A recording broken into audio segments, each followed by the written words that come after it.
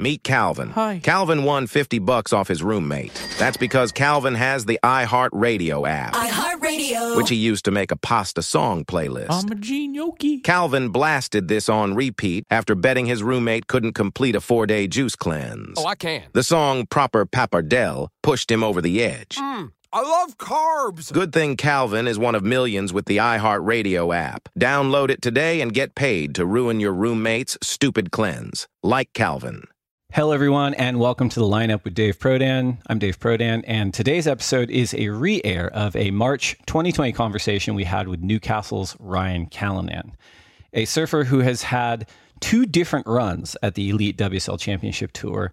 Ryan's surfing is sharp, powerful, and has provided flashes of brilliance amongst the world's best in terms of results, highlighted by a wildcard to runner-up finish in France against Julian Wilson in 2018. While he's currently competing in the final event of the 2022 WSL Challenger Series, the Haleiwa Challenger, Callinan has already secured a spot on the CT for next season, which will be his third different campaign. When speaking to him in 2020, I was struck by his candor and insight when it came to performing at the highest level of the sport, as well as managing injury and mental health. As of recording, the Haleiwa Challenger has yet to commence, but when it does, the final event of the 2022 CS season will determine the qualifying class for the Elite 2023 Championship Tour. At present, Callinan is joined alongside Leonardo Fioravanti and Rio Waida for being locked in terms of qualification, with the balance of the 7 men's spots currently occupied by Ramsey Bukiam, Ian Gentile, Liam O'Brien, Maxime Husseneau, Zhao Xianca, Ezekiel Lau, and Dylan Moffat. On the women's side, we have Macy Callahan, Molly Picklum, and Caitlin Simmers, all confirmed for next year's championship tour, with Betty Luce-Kerr-Johnson and Teresa Bonvalot looking to hold the last 2 positions by the end of the Hawaiian event. The Haleiwa Challenger will stream live at worldsurfleague.com and the WSL app. Do not miss it. And for now, please enjoy the Lineup's March 2020 conversation with Newcastle's Ryan Callinan. The good old clap, take one. That's right. How many of you knew what you wanted to be when you were 7 years old? I did. I wanted to be world champion. Hey, is there honesty involved in this podcast? Can we be honest? You can shut your fucking lips. And then I'll just say, put them up once, let's go. He's like, you look too pretty on the wave. Get ugly. We can talk about DMT if you want. I thought you were boxing.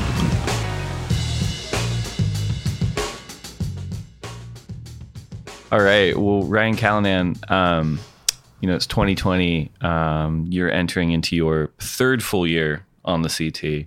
And every year you've had a crack at it, you've had more success.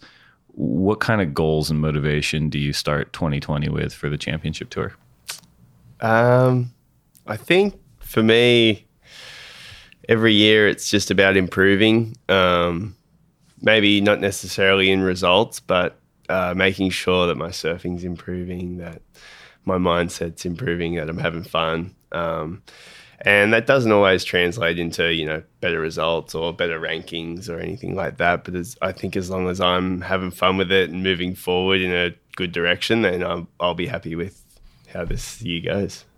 And as far as your surfing's concerned, if you look back to 2016 to now in 2020, what kind of parts of your surfing do you think you've improved upon the most? I think overall I've had some big breakthroughs. I definitely think that the judging's changed. Obviously, there's been a few head judges or one switch over and stuff like that, and I personally have definitely seen a shift in the criteria and the themes that are set per event. Obviously, event to event it changes, but I felt like the first year I was on, I was maybe lacking a bit of flow and, having a lot of trouble completing full waves. Felt like I was a bit too raw, which has its ups and downs for sure. I felt like I could do 1 or 2 turns that were really good, but then maybe blotch the third and then try and make up for it or something.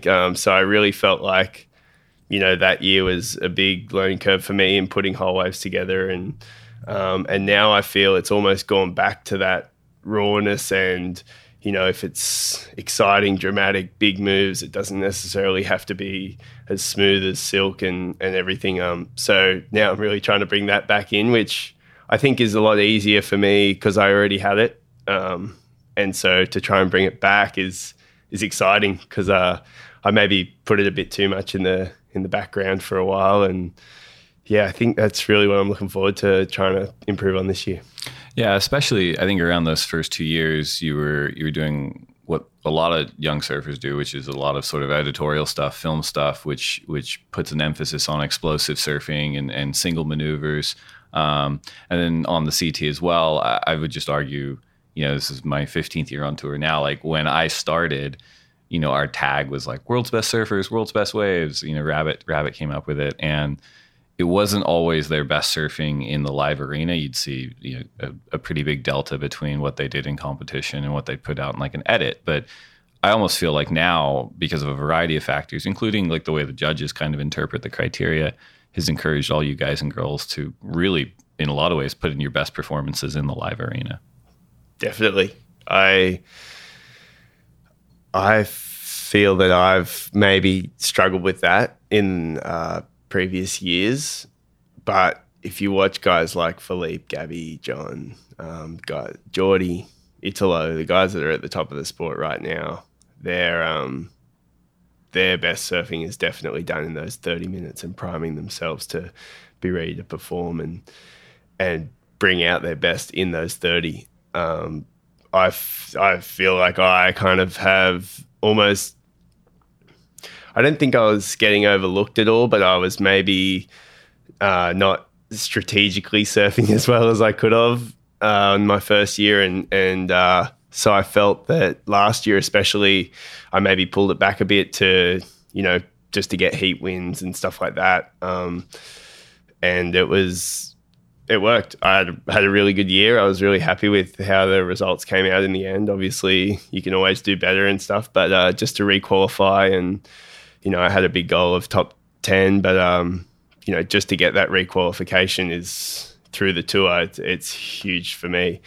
And now my goals can keep going up and I can look for the top 10 again this year. But I think that, like you were saying, the surfing that people are doing in heats these days, you could nearly make what video parts were, and what they used to be. And that is super exciting to tune into a contest and know that you're going to see the best surfing in the world. You mentioned that you felt like you had a bit more rawness in your rookie year. And I remember, I remain a huge fan of yours, but like your rookie year, you had what I like to call like one of those Cansdale years where, you were losing earlier, obviously, than you wanted to in contests, but you were going down with like 16-point heat totals in rounds where, everyone else was getting 13 and getting through heats. And it does happen every now and then when you're like, this guy is so good. He can get excellent range scores. He's just running into other guys that are getting like half a point better heat totals. And it's really mind numbing. Like, what was your experience like in your rookie year? At the time, it was pretty frustrating. It was one of those things too where I was like, I'm not doing anything wrong. I feel like I'm surfing really well. I'm getting good waves. I'm pushing myself, but I just can't break through. So I was just kind of like, hang in there, keep it going. Like, you'll bust through, but kind of never happened. And it's funny you say Cansdale year because he's probably one of my favorite surfers too. But I feel like there's always someone every year that kind of has one of those years. And, there's a lot of factors that come into that. I obviously was drawing I came 10th on the QS, so I had a low seed to start with. I made one heat at Snapper, which I thought was going to set me up pretty well, and then kind of just accumulated losses. And then every time I'd surf, it would be me versus Gabby, me versus John, me versus Geordie. And at the time, I was like, man, this is crazy. Like, how are you meant to beat these guys? But I also, looking back on it, it was maybe one of the best things for me because I really got to verse those guys, see how they performed in the water right next to them, up close and personal, see what they were doing on the waves they got, how they structured their heats, which everyone's going to structure them differently, myself included. It's going to be completely different to Gabby or John or anyone. But just to see kind of how they approached it and how much they were going for it every heat they were in, and I really felt like I had to step up to surf against those guys, and if you want to beat them, it's got to be black and white, and mine was always really close, so it's always probably going to go to the top guy's way. But it was a really good learning experience for me. Yeah, I mean, and I don't think a lot of guys or girls, whether they're on tour or not, like process that kind of a challenge in that way. Like, I think, you know, frustration can turn really destructive if it's not sort of channeled right. And you've always seemed to be one of those guys that's able to channel that kind of stuff in the right way. I know you're big on meditation in a lot of ways. Like, is that something that's recent for you, or is that something you were brought up doing? It's been pretty recent for me. I kind of maybe 2 years ago started, 2 or 3 years, maybe just after I fell off tour, maybe the end of the next year. So hasn't been a thing. And like I said, at the time, it was actually quite frustrating for me to do that. And I don't think I was processing actually how good an experience it was. Yeah. I was like, man, this sucks. I'm just getting smoked by these guys, but I'm serving really well and I'm improving, but it's just not coming on my way. But yeah, meditation was really, after some pretty heavy personal experiences, I just felt I needed something, and I'd obviously heard a lot about it. I don't know, I don't actually talk about it that much. I still feel people think it's like a hippie la-di-da thing, but it's quite common these days. And I got into it by reading Tim Ferriss' book, actually, Tools of Titans, which is a lot of guys he does a podcast with, and they're top performers in whatever field, and it was phenomenal how many people were doing it from there. And I had, I think I actually had an injury at the time. It was around Hawaii, had the 2 months off that I was normally in Hawaii, and just thought, I'll give it a go. And the changes I saw were just monumental. So I really, I've kept it going ever since. And is that a daily practice for you, or? Daily practice, yeah, every morning. Yeah. And I mean, you speak a little bit about those changes. Are they in the water, out of the water, body changes, performance changes, sort of like, I guess, sort of psychology approach to kind of everyday life changes, or maybe a combination? I would go psychology approach to everyday life. I definitely felt a lot calmer, less stress, which all of this stuff, as much as it is on land, it all accumulates into the water. And being calmer when you're in a stressful situation, or if, you know, things around you aren't going as you planned, then being able to, you know, just settle yourself. And I felt, for me, really, it's about being in the moment, not worrying about the future or the past or what's happened before or what could happen or what's going to happen, because you never really know. But I think those things, and just settling me in the moment, and that's when I've had my best performances. That's when I've been my best self. But yeah, I think I noticed it, but I think a lot of people around me noticed a change as well. And it's definitely comes and goes. I feel it hasn't just stayed a steady boat the whole time. I've had my ups and downs as well, but it's something that I could always turn to try and settle myself. Yeah, I wonder, when we were in Hawaii last season, we were at Pipe, and obviously we had like significant waves. And, you know, I'm 36. I'm not Captain Fitness, but I remember one of the guys coming up the stairs, and we were talking, we were catching up, and I'm like, there's not, you know, on the scale of like the human experience, like a huge delta, like physiologically, between me and the CT surfer. But I was just reflecting on like a surf I'd had a couple days before that at Sunset, and I was like, I was so sore and so gassed, and I'm like, I can't understand how you guys can go out and like surf it backdoor and off the wall for like hours on end and get pounded. Like, I'm like, I just don't understand like the gap physically. But I do think a lot of it is maybe runs into what you're talking about too, which is like psychology, being able to stay calm and being able to process things. And I think, you know, for someone like myself that doesn't have that experience in those situations, the impact that stress can have on your body and the way it tires you out and the way it makes you sore compared to someone who does have that comfort level or does that mental work. I think that could be a factor. Well, I would say that pipe's probably the best place to practice with the crowd and the power and everything that's going on. It's easy to get frustrated out there, especially when you're watching all these good waves, and it's really hard to get one. So it's quite a good place to practice if you can handle or settle yourself out there. You're doing pretty well. But yeah, I think that almost emotional draining things will be more than physical. I definitely get tired and stuff like that. But having to put yourself in those situations day in, day out, I definitely get to a point where I'm like, I think I need a break. I'm just out here because I feel like I have to be, or I'm just pushing myself because I want to learn the break, or I want to surf, or the waves are good. I'm not actually benefiting from it. I probably am just by being out here, but it's not like I'm out here going come on, let's do this. I'm keen to get a good one, or I'm keen to improve this or test this board or something. I feel like if I wear myself down mentally, then I really need, and I feel like mentally comes first and then my body kind of follows. So I'll get run down or something like that if I just push myself. But mentally it'll be a trigger that okay, you need to take a break and recover for a day or two and get the froth back and get excited again. For sure. You mentioned that you've had to go through some heavy stuff. I mean, you're still a really young guy. You're 27, and you really, sadly, you lost your dad to cancer. Really, right before your rookie season started in 2016, and you lost your mom unexpectedly.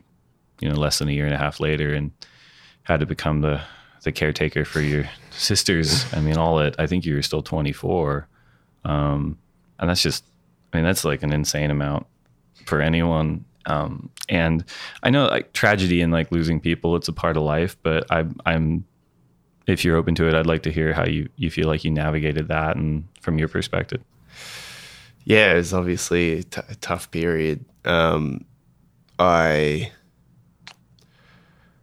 me, it was a really good perspective shift as well. It was something that I'd never really expected to happen. My dad was super healthy, surfed every day. He worked hard, but he wasn't working himself into the ground or anything. He always made time for activities. He was always just loved being active. And so, to see him get sick was pretty,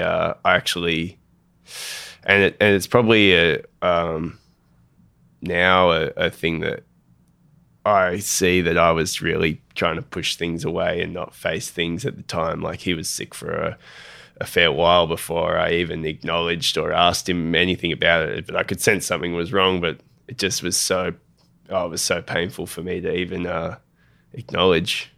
So, and I think that really, continued on into when he did pass away. And then, like you said, he passed away right before the contest in Newcastle, this contest.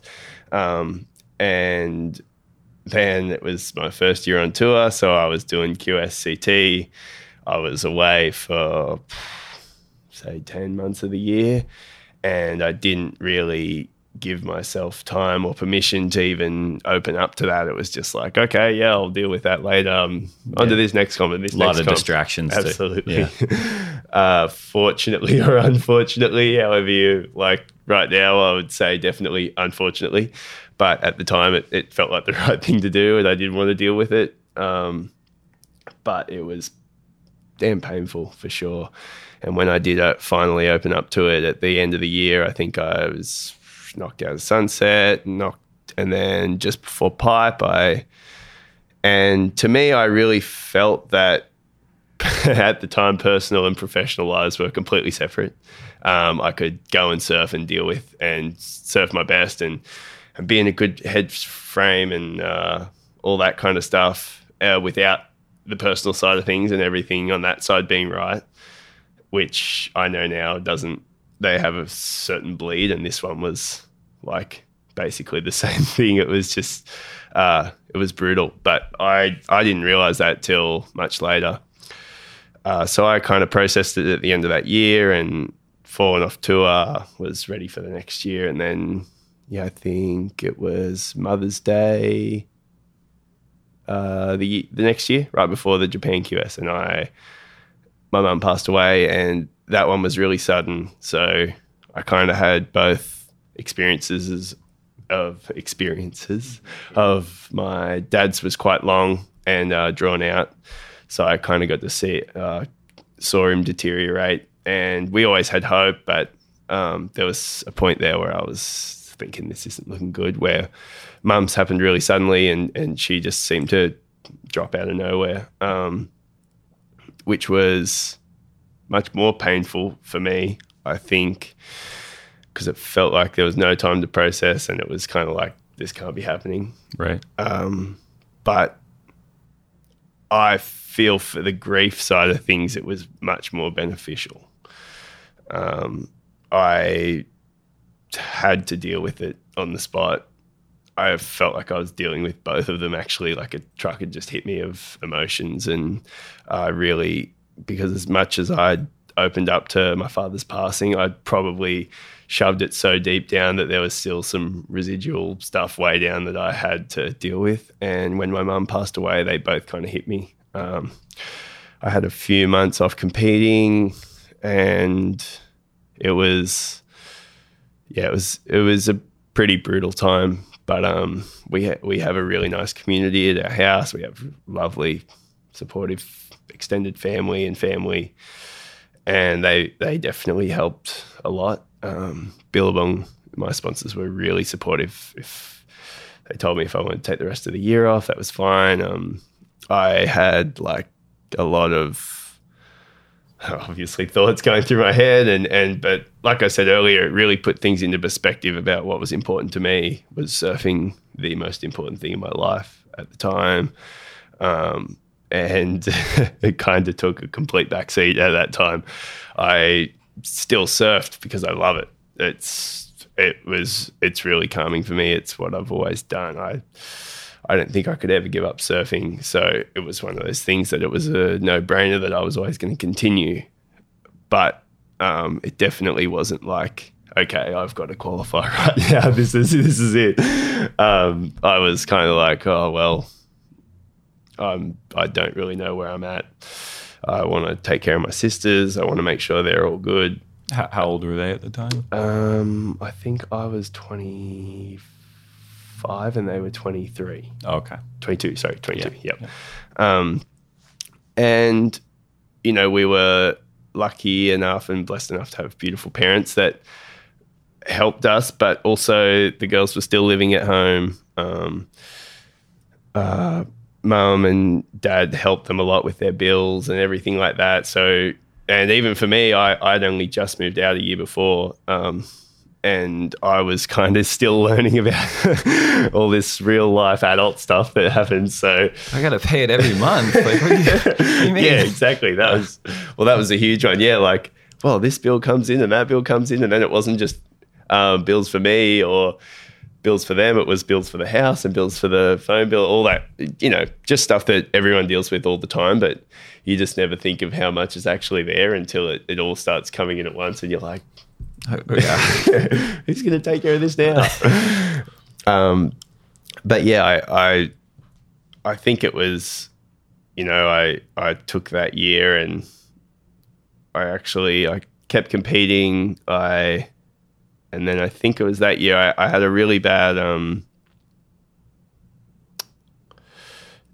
patellar tendonitis in my knees. And I made a few heats through Europe and stuff, but I could barely surf. I was just kind of going through the motions. I knew something was wrong. And that was when I took the time off. And that was maybe the best thing I've done for my career and my personal self in a long time, was just to, take that time and say, I'm not going to pull out of Hawaii. I've got enough points to be in the primes for next year, so I can set myself up there. But this time is just for me to make sure my body's in order, my mind's in order, everything's kind of running smoothly, and I can focus on a good 2018. Yeah, 2018.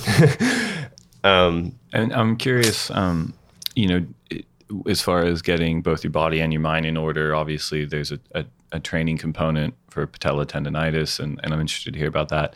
Did you see anyone for the mental side? Did you have any help there? Yeah, I've got a sports psychologist that works for Surfing Australia, a really good one, Jason Patchell. So I was speaking to him quite a lot about everything, really. Sure. Yeah. He really helped me. Yeah, I was trying to connect a bit. Probably I should be connecting with him more now, still keeping it going. I talk to him a lot, but then at that point I was talking to him most like once or twice a week. And but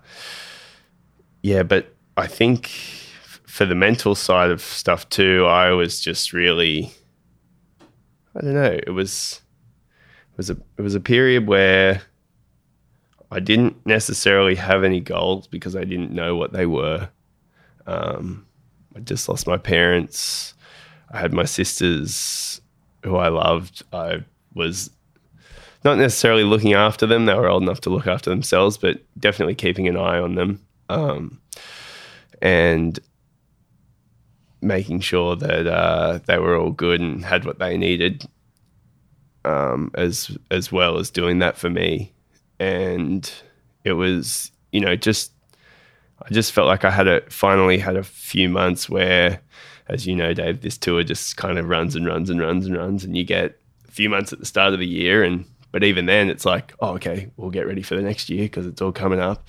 So I felt like that was really a time where I just went like, oh, I've got nothing to do, but no goals, nowhere to be. I'm just trying to sort out my knees. The discipline of kind of going through those procedures, I think, also helped me mentally because it kept me quite disciplined in my mind, and I really feel that has a huge impact on, holding your own power and making your own decisions. And I felt like I came out of the other side of that and into 2018 kind of ready to go. And I don't know whether I was ready. I don't know whether you're ever ready, but I felt better. I felt a lot better and a lot more relaxed and a lot more myself. I was doing surfing for the right reasons. Surfing because I loved it. Well, sometimes you just have to have that breath, Like when would you say you actually started getting paid as a professional surfer? Like 15s? Yeah. Right? So yeah. And as you said, like the tour is one thing that never ends, but then like the sponsorship requirements and the press requirements and the free surfing stuff, it is, and because we love it, like we're lucky to be able to work in something that we would do even if we didn't get paid probably. It's very hard to stop, right? Like and you can look almost across anyone, man or woman, like across the tour or in the industry, like, and a lot of times you have to have those really hard situations to force you to stop, and take a breath and then kind of calibrate and say, oh, okay, Absolutely. It takes, like you said, I get home and it's meant to be my off time and I'm just so like, oh my gosh, I want to go surfing and I want to see this person and I got to do this and I got to do that. And then I just end up more tired than before I got there, and it's meant to be my recharge time. So yeah, like you said, it's hard to actually take a break and completely switch off from what we're doing, because it's a blessing and a curse. But the thing that I do for a job is also the thing that I love to do. So if I am taking some time off, I'm still going to be surfing every day because I love it. You mentioned, the extended family thing, and it's something that I've found like in my own life a lot. Like you've got your family, you've got your friends, and these networks, whether it's for some people it's like a school, or for some people it's a sport, or for some people it's a religion. Like that extended family is so important. And Newcastle is a place that I've been fortunate enough to go a bit. And it's a really interesting place, and there's really fun waves and really good people, and there's so many good surfers.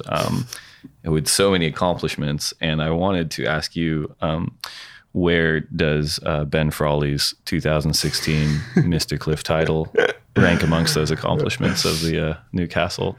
I would say pretty high, but I have never actually competed or been invited to compete in it, so I don't know the prestige precisely. Yeah, he mentioned that. Well, he's from Merriweather, or as we call it, South Dixon, and I said, okay, I'll let him know.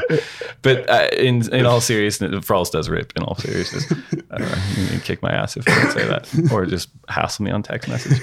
But in all seriousness, like, that community is really special as far as surfing's concerned. Absolutely, they've like Merriweather Board Riders is a huge part of how I've grown up,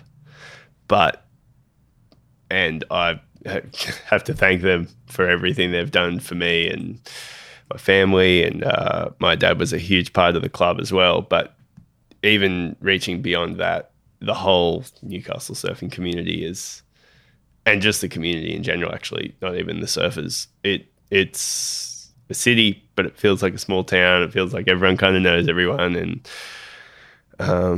it's a phenomenal place to be brought up and live. WSLstore.com is powered by Shopify. We love the analytics we can check on the go. A lot of us are addicted to checking the Shopify app on our phones. We also love the automations and marketing integrations with our social and YouTube channels. It has incredible features to help us manage our global audience, including international taxation support and great shipping optionality.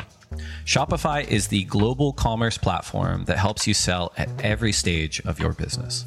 From the launch your online shop stage to the first real life store stage, all the way to the did we just hit 1 million orders stage, Shopify is there to help you grow. Whether you're auctioning autographed apparel or selling sleek skis, Shopify helps you sell everywhere.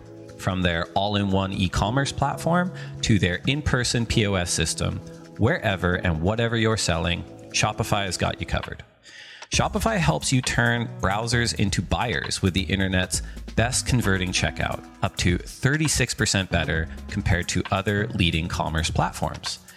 And sell more with less effort thanks to Shopify Magic, your AI-powered all-star. Shopify powers 10% of all e-commerce in the US, and Shopify is the global force behind Allbirds, Rothy's, Brooklinen, and millions of other entrepreneurs of every size across 175 countries. Plus, Shopify's extensive help resources are there to support your success every step of the way. Because businesses that grow, grow with Shopify. Sign up for a $1 per month trial period at shopify.com/lineup, all lowercase. Go to shopify.com/lineup now to grow your business no matter what stage you're in. Shopify.com/lineup.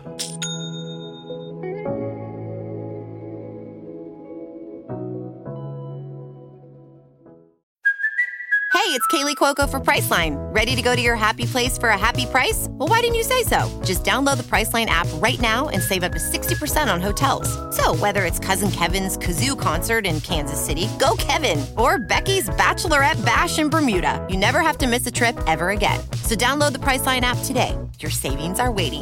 Go to your happy place for a happy price. Go to your happy price, Priceline. Yeah, I don't think I'll ever move from there, but I definitely owe that place a lot. I mean, in addition to obviously your dad and Mark Richards, Ben Frawley, who were some of the other guys that when you were growing up that you really looked up to in the area? It's kind of when I was growing up, there was a lot of guys, and I was probably too young to understand actually what they were doing for the sport and stuff. But like there was guys, Matt Hoy and Luke Egan, and that's the thing. Like I'm sure, or I hope I have this effect, but they were heroes. But because they were traveling a lot, I never really got to see them. Same as the QS guys, Mitchell Ross, Travis Lynch, and so they weren't around as much as maybe some of the guys that I would surf with every day at home, and were my kind of, they were the guys I was surfing with and pushing myself against and stuff like that. So when they would come home and I would get to see them, it was so exciting and so like mind-blowing to see how well they surfed. But guys my age, there was Craig Anderson, moved from South Africa when he was 14. He's become one of my really good friends, but he was phenomenal. Jesse Adam, a guy named Wes Bainbridge, who was a year older than me, but he used to just demolish the whole under 16s, under 14s, under 12s. When we were that, he was such a good surfer. So I think those guys that were, when I was young, they were just a bit older and they were around a lot more. Almost the older guys, not until I personally got a bit older and maybe they'd stopped on tour or I'd realised actually what they'd done and how good they were. Trav's now one of my really good friends and I surf with him a lot. Rossi, obviously, he does a lot of the tour with Carissa and Hurley and I see him everywhere. Hoyo's at home all the time. Luke does a lot. Luke Egan is coaching Julian at the moment and does a lot of the tour and is always there for little tips. And Mark Richards, he's one of the greats of the sport and he's so humble and nice. And every time I park out the front of his house to run out for a surf and he sees me, he always comes down for a quick chat or he's sending me text messages. And like when I was growing up, they maybe didn't have that big of effect because I didn't really appreciate or know the accomplishments that they'd had until I was old enough to really understand. But now they're just influential in my life. And you mentioned it too, like it is a city, but it has a small town feel. So even the guys that weren't traveling, and my observation has been even the people that live there and work there and have families there, but just love surfing and surf every day. It's such a high level of surfing talent. I don't know what you call them, like civilians or whatever, but it's true. I mean, we travel all over the world and there's definitely a spectrum of some of the places you go, just the people that live there really, really good. And, comparatively, and Newcastle and Merriweather feels like one of those places. Yeah, absolutely. Like a lot of my friends are just really good surfers. Like I get to surf and they're probably people that most people would never heard of, or they've done the junior series and then they're for one reason or another it wasn't for them, or they didn't think they could quite make it or something, but they're kind of guys that I surf with every day and they still push me a lot. So I'm really fortunate to have friends like that and just people around that, yeah, like you said, there's kids coming up, Jackson Baker, Morgan Sibilic, who, they're phenomenal surfers as well. And there's just a lot of talent there and the waves are fun. They're not like, they get good occasionally, like anywhere, I guess, on their day. They're pretty amazing. But, it has consistent waves and there's a consistent community and a lot of people pushing each other. And I feel like that's why the caliber is so high. If you look at the Board Riders Battle in 2019, Merriweather won the Australian Championships and we had most of our best guys were injured. I had a sore rib, Jackson Baker had a sore ankle, and it was kind of and I say this as nice as I can, but the second tier team, like they're all phenomenal surfers and they took it out. And I think it's really a testament to our club and our community as how good our team is. We don't need the best guys to win. They can put out our second team and still do some damage. Yeah, the depth there is really impressive. And obviously having the event there, which is going to be happening soonish based on whenever we release this, it's a huge thing because I think it's like a rallying point for the community. You get to, if you're a little kid, you get to see maybe the person that works in the coffee shop or the person that you see at the surf shop, like they're out there competing against an international field. And I think it's just one of those things that's such an important part of the community in a lot of ways. For sure. I don't know whether people like pride themselves on being like good surfers. I'm sure a lot of people do, but there's just a lot of good surfers around.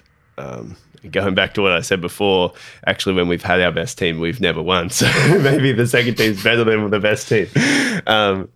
Maybe that is the best team and they should keep it. But I think that, there is that caliber there, and they're always going to keep pushing themselves, and there's always going to be new kids coming along to keep pushing the older guys. And there's definitely a level of respect there for the people that have been and done what they've done. And then there's us that are thriving and striving to be like them. And, we've got really good role models to look up to. You mentioned, there's a lot of people that you grew up with who were really, really good at this level or that level, but they fell off for whatever reason. As far as your own career trajectory, was there ever any kind of moment, I guess, that tipped the scales either way for you, where you were like, well, I was thinking about doing something else instead of being a pro surfer? Or was it something that you were always like, no, I'm always going to do this? Or I'm just curious as to, between the pro juniors and the QS, what that looked like for you and where the confidence came from to make a run at the World Tour. There was probably a few moments. When I was in year 10, I dropped out at the end of year 10, and my mum and dad had this big battle about, like, mum wanted me to stay in school, and dad owned a company that did like structural landscaping and retaining walls and stuff. And he was like, you can drop out, work for me, surf, or you can continue on to year 11 and 12, which I actually had to change schools, and it was kind of felt like a really big deal, but it probably wasn't. It's a big deal when you're in year 10. You're like, yeah. If you think getting monthly bills is hard, like at that level, you're like, whoa. For sure. I was 16 and I was like, I just want to go surfing. Like, I'm not super smart at school. I was kind of probably neutral in the range. I didn't really put in that much effort. I think because I just figured I'd be a pro surfer. I don't know whether that was actually why, but that was the path I saw myself taking. So I dropped out. Do you regret dropping out, or do you think that it was the right thing to do at the time? I think it was the right thing to do at the time. Sure. Yeah, I think school's incredible. I actually I think I would learn more if I went back now than at the time. It's funny, like it's the same thing. Like I think a lot of people, I'd just speak for myself, like you fight and fight and fight school just because you're supposed to be doing it. And then you get older and you're like, you kind of read more and you're pursuing sort of knowledge in your own way and at your own pace. And you're like, I wish I could go to school in like my 30s and 40s. I think I'd be like way better at it. Yeah. Because I kind of appreciate it more. Absolutely. I feel the same. I was picking classes maybe because they were easier or they had a nicer teacher or something like that.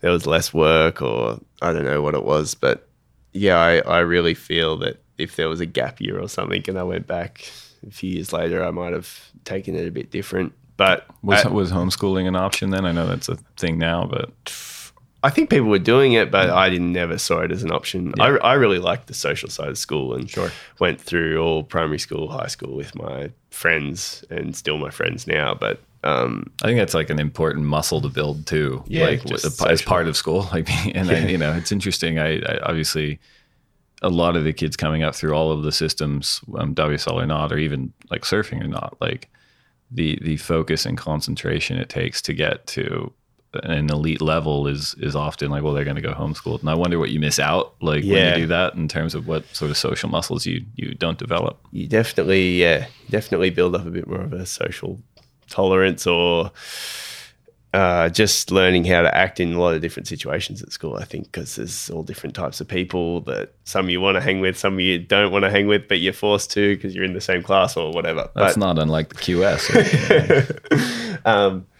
But yeah, I think that dropping out was a good point for me. I got to work, which, if I'm being completely honest, wasn't very much. But my dad was very lenient. It's good to have your dad as a boss. I got to do, I think I was doing 3 days a week, so I could surf the other 4. And then I would have extra days if I was about to go away. and just a day or two to recover when I got home. So all in all, that next year I probably worked about 30 to 45 days. But that might be higher than the average for most like junior pro surfers. I'm just saying, like, but I actually enjoyed the work. It was hard. It was shoveling stuff. It was building. It was moving big blocks and pushing tires around and all kinds of just manual labor. But I did it with a really good friend of mine.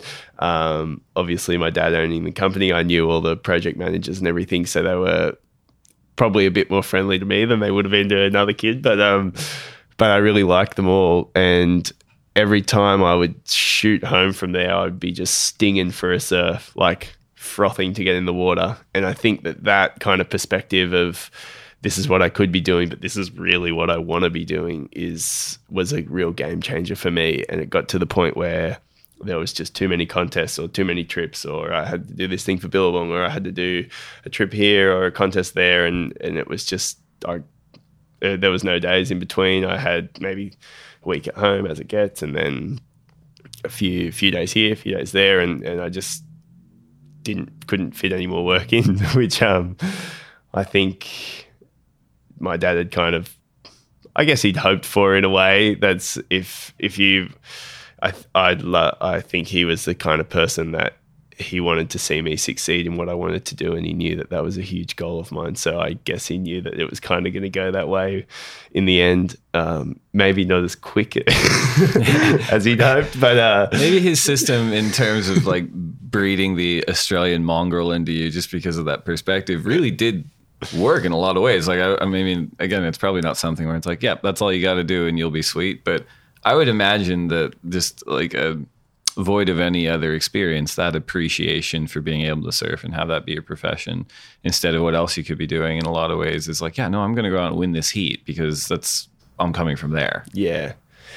I actually probably should go back and do some more days on the tools to give you some more perspective. But yeah, I think I would recommend it to any young person that wants to be a pro surfer. Just, have a few weeks, a few months on the tools, or whatever you choose to do. It's a really good eye opener of the different kind of lives that people live, and how lucky we are to get to just go and surf whenever we want, and it definitely takes away the complacency for a while. And then there was maybe another time, back to your first question of pinnacle moments, where after I fell off and then my parents passed away, and it was actually the year I qualified, but it was at the start, and I thought I'd managed my injury really well, and I went back and surfed in Newcastle and Manly, and my knees were just shot still. Like I thought they were almost better, and they just kind of lingered. To be honest, they still linger now. How do you manage a patella tendonitis? Well, actually, let me reframe. Yeah. How are you supposed to manage it? What are you doing or not doing? No, I think I'm to the point now where they're pretty damn good. But at the time, it's like you have to work the tendon to get muscle in them. It's not a rest and they'll get better kind of thing. So you have to. It's almost like you're building up their tolerance for what they can handle. And when you get tendonitis, it's like overuse almost. So you need to start from the bottom. They take 72 hours to repair. So say you'd have a high day, a middle day, and a low day, maybe even 2 low days to let them recover. The high day for me was surfing because it was a lot of bending, jumping, painful. And I would get to the point where I'm like, okay, that's really sore, I got to stop. And then the midday would be weight stuff to build up all the muscles around it, and then 2 off days. And then did that cycle for a few months, and to the point where I thought they were pretty good, but then I started to compete again, and then it was like, okay, free surf now, and I got to get ready for the comp, and this doesn't fit in with the schedule I just had of having a couple off days. They're really sore right now. So, I definitely had some moments there where I was like, are these things ever going to get better? Like this could be the end of me. And as as much as it sucks to say that, I definitely had those thoughts running through, especially when an injury's gone on for what felt like 8 months or something. And to be like, fair enough, the first 3 I probably didn't deal with it at all, and they got worse and worse. But then the last kind of 6, I was pretty heavily dealing with them, and I was like, 6-month injury is a long one, like, and they feel like they've gotten better, but I'm still having to manage them. And I definitely had some moments where I really needed to just kind of step back. And I actually, it's hard for me to say probably, but I have maybe accepted that this wasn't the path for me, that, this was going to end my career potentially. Which I think, again, is coming back to where my surfing maybe changed a bit, because I've heard them say it a lot on the commentary recently, but the wounded surfer's one to watch out for. But I really just stepped back. If I was at an event, my management went completely different. I would surf only in the morning and just to get them moving, and then I would surf my heats. And airs kind of felt like out of the question, because the impact of landing and springing was huge on them. So if I did airs for a whole session, I was probably out for 3 days. And so I feel like that whole process really kind of, in the end, it's been a really positive experience for me because of where it's got me and where it's kind of made me take my surfing. And it's not necessarily a different route, but it's just maybe a different way than I thought it would get there. But yeah, I definitely had some moments, and I went to Japan, and I kind of almost accepted that, like, yeah, I'm just going to go, I'm not going through the motions. I'm here to win, but I'm not.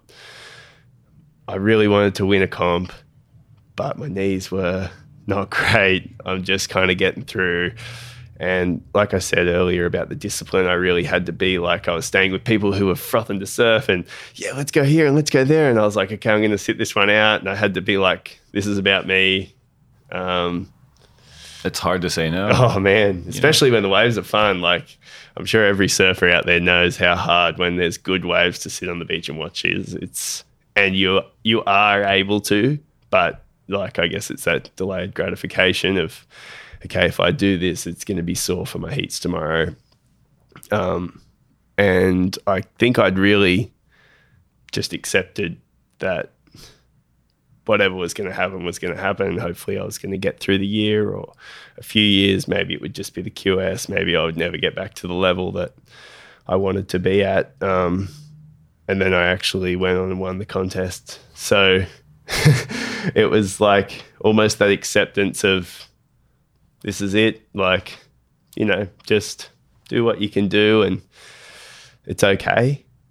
I think that almost put me into a mind frame of it doesn't matter anymore. And I went out and I was competing really well. I was surfing the waves I got really well. My prep and my management of my knees was insane. Well, exactly what it needed to be, and it all worked in perfectly. And it was the first QS contest I'd ever won at that moment. And it was almost like this big flip flop of like, oh, maybe it's not over. Here, hold on.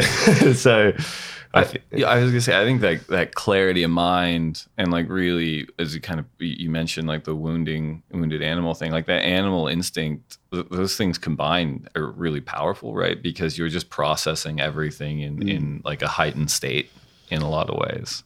Yeah, absolutely. And taking it back to the meditation and just trying to be in the moment. I was not focused on my knees are hurting. I was like, this is how they feel right now. This is probably what I can do. This is the maximum. So I'm going to have to get the best waves, surf them to the best that I can. And it was just really like embracing the unknown. I don't know what's going to happen. I might get good waves. I might not. I might surf them well or not, but I'm just going to go out there and do my best and see where it takes me. And I'd always had trouble once I got to the quarters because it was like I could see the end goal and I was like, I'm so close. But that contest was really a turning point for me of I'm in the quarters, but I'm not going to get too excited because I don't know what's going to happen. And the rest of your year was pretty impactful too. You had a huge run in Europe. You got the wild card in France, and I remember we reconnected in France when we were there, and it was. And you're a pretty humble guy, but like I think the surfing world collectively is like, this is a top 5 talent. We really want him back on tour. I mean, none of us really probably knew anything about the knees or anything, but it was just such a good thing. And I think everyone was just so excited to see you back on the CT and really sticking it to people. A, seeing you do so well in the QS in Europe, and then B, getting the wild card into France, and then and knowing like how well you surfed, and knowing that it was like an elite level talent, and then seeing you kind of make a run through the draw, that was really special for us. I can only imagine how it was for you. Yeah, very, very special. Like you said earlier, I felt like I got to show my potential the first year, or kind of some of what I was capable of, but it just never really shone through into results. So, and I definitely had my things I was working through at France. Like, I obviously was coming off a win in the QS, which was super exciting at Ericeira. But then walking back down the beach in France and having all those memories of, oh man, last time I was here, it was, is that going to happen again? I was really like, oh, man. But everyone was obviously really excited to see me there, which was really cool. That was we were just sick of all the guys on tour at that point. We were like, oh, cool, get out of the way.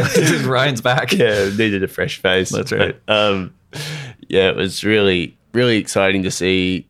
It was probably more exciting to see how excited everyone was for me. And then I obviously had a really good run through the contest, but I had my first heat with.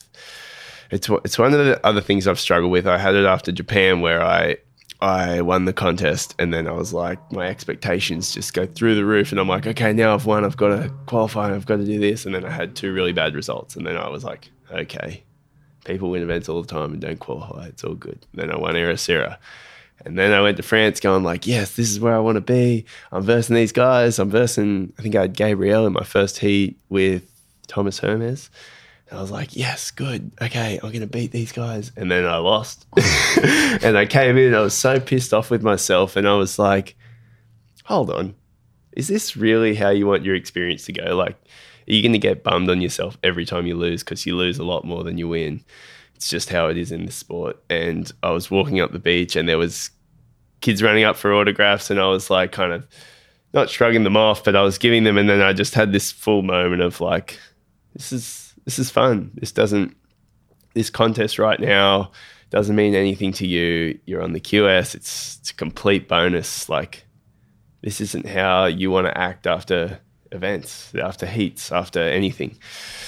And I really felt like that moment had a real impact on my whole event. And the rest of it was like, I just want to go out and surf. I just want to show you, the world, the WSL, exactly what we've spoken about before, and just show them that I can surf, and I'm just going to do my best.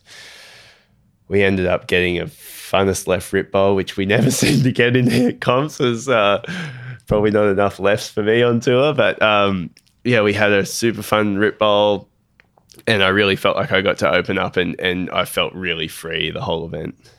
Yeah. And you qualified that year. You went into last season, 2019. What was the headspace, kind of having gone through everything you went through? And I know I said that was your second year on tour. Sorry, yep. I'm trying to keep track. We're coming up on your third, but your second year on tour. I mean, the relativity of time feels like a billion years ago. What was your headspace going into that year? You'd been through so much. I was really excited. I think because I got obviously second in France, and then I actually got in the last 3 events of the year. So that almost felt like a really good warm-up for me. And they were the best results I'd ever had on CTs. I had the second, and then I got, I think it's a 17th that year, this year, or 13th. 13th. And then a 9th at Pipe as well. So that kind of felt like a good warm-up for me, and just a real like, okay, here at like you can do this now. Like you've showed yourself, you've showed the world that, you know, these results are here for you to take. And so I think that then went from excitement to a bit of expectation, and I was like, yep, I had a really big goal to make the top 5, which actually through the start of the year was looking quite good. I was, I think, 7th for a while. And then it kind of just stayed pretty stagnant, and I started going a bit backwards. But anyway, at the start of the year, it was really good. Let's focus on the start of the year. I probably put a bit too much expectation on myself. Really good thing, I had Gabriel and a wildcard, Matthias Hurdy, in my first heat, and that was perfect for me at that time. I was like, okay, great, this is where I want to be. I got to beat these guys. He's the world champ, and I want to beat him, and I got nothing to lose. First year back, and this year it changed. The first and second get through, and he beat me by just a little bit, but it was really good just for me to be out there and have that kind of, I want to verse this guy, I want to beat this guy. And then I felt like the expectation I kept just building, and then I had Geordie in round 3, and I was like, let's go again, here we go. But I think it got a bit too intense and kind of locked me up a bit. Then Bells was almost a similar moment to France, where I went, all right, that was not how I wanted to feel around my events. I wanted them to be fun and loose, and I just want to kind of, you know, let my surfing do the talking and not have all this talk up here like I've got to win, I've got to do this. So just see how it goes, and I felt like I really got to open up down there and got the best result of my year. But it was that kind of started my year off. I felt really, really well to have that kind of thing to pull me back and humble me maybe at the start, and then kind of allowed me to open up and gain some confidence. You know, all professional surfers they're on a spectrum between, you know, hyper competition focused and then free surfing, and then everyone kind of falls between, where they do a bit of both. Like, where would you self-assess yourself on that spectrum between competition and free surfing? Now? Yeah. Pretty competition focused. Until it's really competition focused, I'll surf the event break a lot. I'll break down heats. I'll surf still a bit of knees management and stuff, but it's all prep for competition. And then I feel like as soon as I lose, this switch just flicks, and I'm like, all right, I want to go and try the biggest thing I've ever done, and I want to go and get a crazy photo and get clips, and I just start like chasing my tail that way, which never really ends up happening. But that's like, as soon as I lose in the contest or however it is, that's how I feel. It's like I want to just go out and it's normally the surfing that I didn't get to do in the heat that I want to emulate and go and do. And I find that doesn't last that long, and especially because the events are so short together, it's normally move to the next one, start prepping for that one, get used to the breaks and the waves and the boards and everything. So I'd love to think that I definitely think I'm hyper competition focused, but I also feel that the best way for me to improve is focusing on, and I'm improving the whole year, just focusing on competition and surfing the waves and everything like that. I definitely feel I've come leaps and bounds from the start of the year, but I feel that the creativity and that kind of side of surfing and learning new things and getting crazy clips and stuff is a way that I improve more than ever. Hey, I hear you think podcasts are all about true crime, huh? Well, wise guy, the iHeartRadio app's got all kinds of podcasts. We got stuff you should know and stuff they don't want you to know. We got Bobby Bones, Big Boy, and Lou Later. We got SpongeBob Binge Pants and Exotic Erotic Story Time. We got Doughboys, Two Dudes in a Kitchen, Green Eggs and Dan. Hey, we got Elf Quest. We got podcasts for everything on the iHeartRadio app for free. If you don't download that, well, that's not just a true crime, my friend. That's criminal. Manduka was founded in 1997 with the simple idea that a better yoga mat could make a world of difference. For generations, Manduka has revolutionized the yoga space by providing purposely crafted products that enable a more joyful practice, whatever that looks like for you.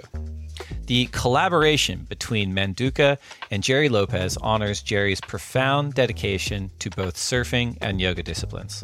The limited edition collection showcases Jerry's signature camouflage print inspired by his surfboards. It fuses his iconic surf style with Manduka's commitment to quality and sustainability, offering everyone a unique expression of their practice. We all know that having the right gear is essential, and a yoga mat is no different.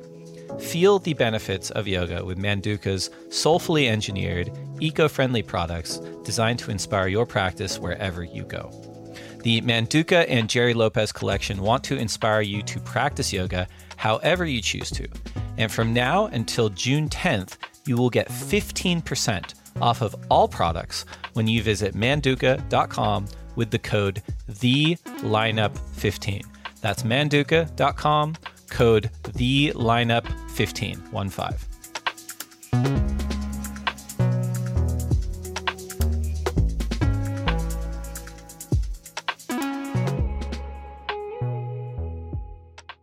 It sounds like it's almost like another management system that you have to crack. I mean, because you have had like major free surfing success. You know, you featured in Kai Neville's cluster. You know, despite your admission that maybe you're not that successful in getting those clips, like clips are constantly coming out in photos, and it is. I think you would be classified as one of those rare breeds of, you know, elite level talents that also have a huge impact in the free surfing space as well. But I was interested because I'm sure at some point in your career, you're like, no, maybe I don't have to put the singlet on. I can just kind of pursue this. But from what I understand, talking to guys that do that, that's not easy either.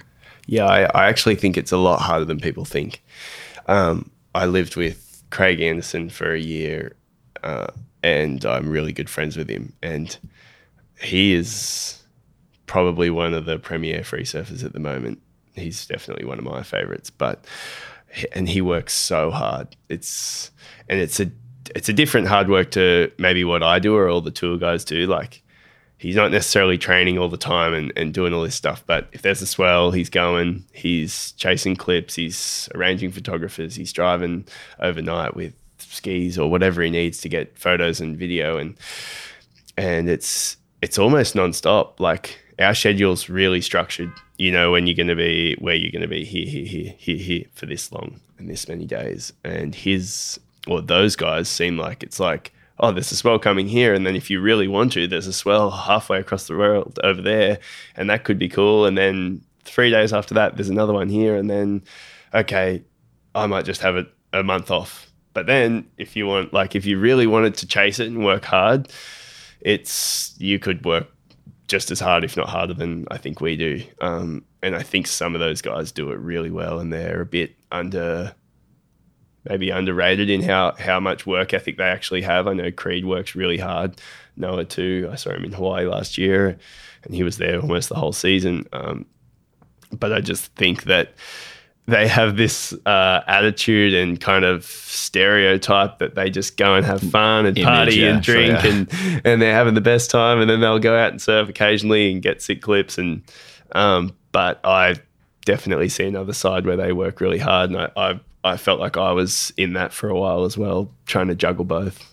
I talked to Dan Gudauskas about that last year, and we were talking about, he's like, you know, there's a lot of young kids that like just see that image of whoever, you know, like Noah or Dion or Craig or Dane or whoever, and they're like, yeah, that's me. Like, I'm never putting a singlet on again. I'm 8, you know, I'm doing that now. I'm drawing the logos on my boards and stuff. But Dane made a really good point. He's like, you know, every single one of those guys has a competitive pedigree. Like, absolutely. They had to learn like those fundamentals somehow. And he goes, it's just, you know, for him, he was like, you know, he ended up going wherever he felt like he was sharpening his surfing the most. Mm-hmm. And he goes, without it, like, you're not allowed to do anything, compete or put out clips or anything. Yeah, exactly. It's a really good point.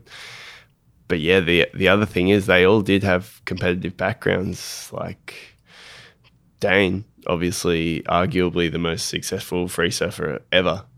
And he was on tour for 3, 4, 5 years, something like that. Finished 4th in the world. Yeah, exactly. Geordie's still fighting for world titles, and he's probably one of the best free servers in the world. I don't know whether that kind of, if you could call those guys free servers because they're so attuned to everything they do, and they're competing full time. So I don't know whether they'd fall under that banner necessarily, Geordie anyway, or Julian or whoever it is. But I think the point you're making before about like maybe in 2020 more so than in a year before, it bleeds more, where it's not just like that spectrum that we're talking about. It's like everyone's on the same spec. Everyone's a surfer, there's not someone that's like a militant one way or the other. Like maybe there is, I don't know, but it feels like it all kind of, people are all really like taking different parts of surfing, however they can get it, and like using that to improve. Yeah. And I also think that surfing is, like you just said, it's got so many avenues now. It's maybe the market for surfing isn't as, I feel it's still growing, but it seems to me that the industry's kind of not thriving as much as it should be. But there's so many people that can express themselves on 100 different boards, and then there's guys that can put on a rashie and go out and compete and just blow people's minds. Or there's someone that can, work for a year. That's another point about the free surfing. You might go for 3 swells and get skunked on them, and it's like getting a couple of 33rds or something, and people don't see that work that they put in to maybe get nothing out, and they only see the best stuff at the end. Sure. But someone can go and put out a 10-minute edit that just blows everyone's mind, or paddle out for 30 minutes and get incredible scores, or ride alternative board at a great wave and surf for a session and have some amazing footage. Or it's pretty insane where the sport is right now of that many different kind of perspectives, and everyone pushing the limits and the envelope of what they're trying to do. And I think it's really building the sport up well. You 27 you're 27, you're into your 3rd year on tour. You've had your rookie year, you've had your can style year, you've been through a lot. What do you, and maybe you don't even think about it, but like what kind of legacy do you want Ryan Callinan to leave? Whether it's with your family or your friends, like how do you kind of view the road ahead? It's something that I guess you think about a lot, but it's hard to come up with an answer. I think a legacy for me would be something, and I don't necessarily know what it is, but it's something that I'm happy to be. Whatever I am, as long as I'm happy, as long as I'm having fun and I'm doing what I want to do for my own reasons, whether that's how it's portrayed from the outside or not. I think when all that stuff comes together, that's when the legacies are made and made up, and I think that's when they're correct.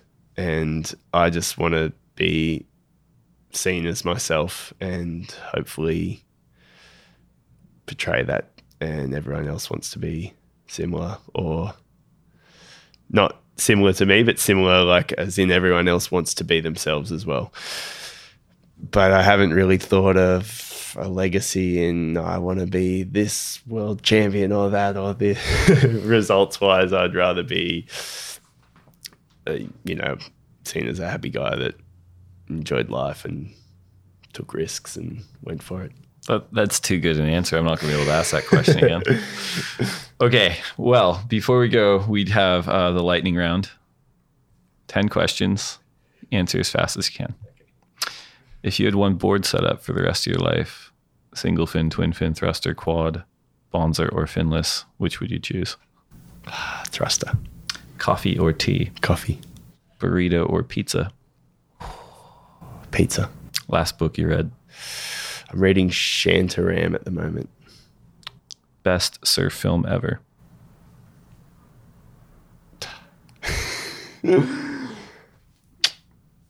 Campaign. One wave you never have to go back to? That's a brutal one. Trig Beach. If you only got to surf one wave for the rest of your life. Macaronis. Best person to share the lineup with. My dad. Worst person to share the lineup with. Oh, man. Can't answer. they probably know who they are. Okay, last one. Finish this sentence. I will next achieve a state of happiness by being myself. Ryan Callinan, thank you, buddy. Thanks, Dave. So that's it. That's our conversation with Ryan Callinan. I hope you enjoyed it. A huge thank you to Ryan for his time and insight and honesty. What an amazing person. We'll be back next Tuesday. I hope you get some waves wherever you are, and we'll see you then.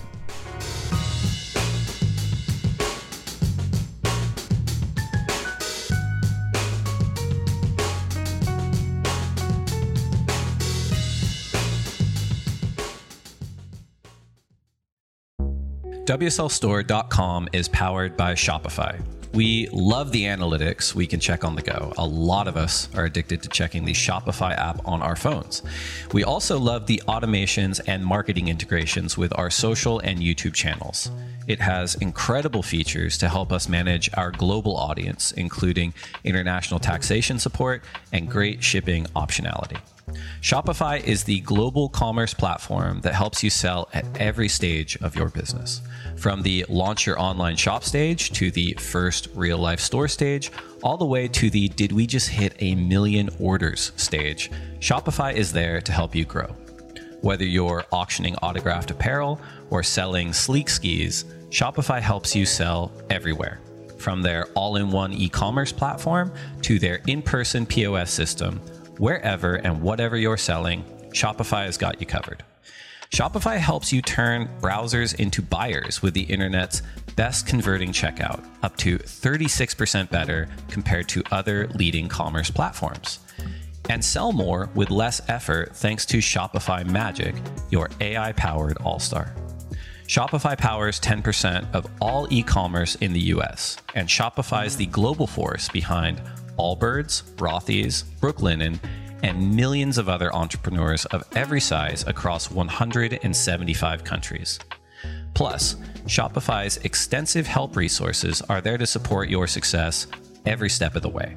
Because businesses that grow, grow with Shopify. Sign up for a $1 per month trial period at shopify.com/lineup, all lowercase. Go to shopify.com/lineup now to grow your business no matter what stage you're in. Shopify.com/lineup.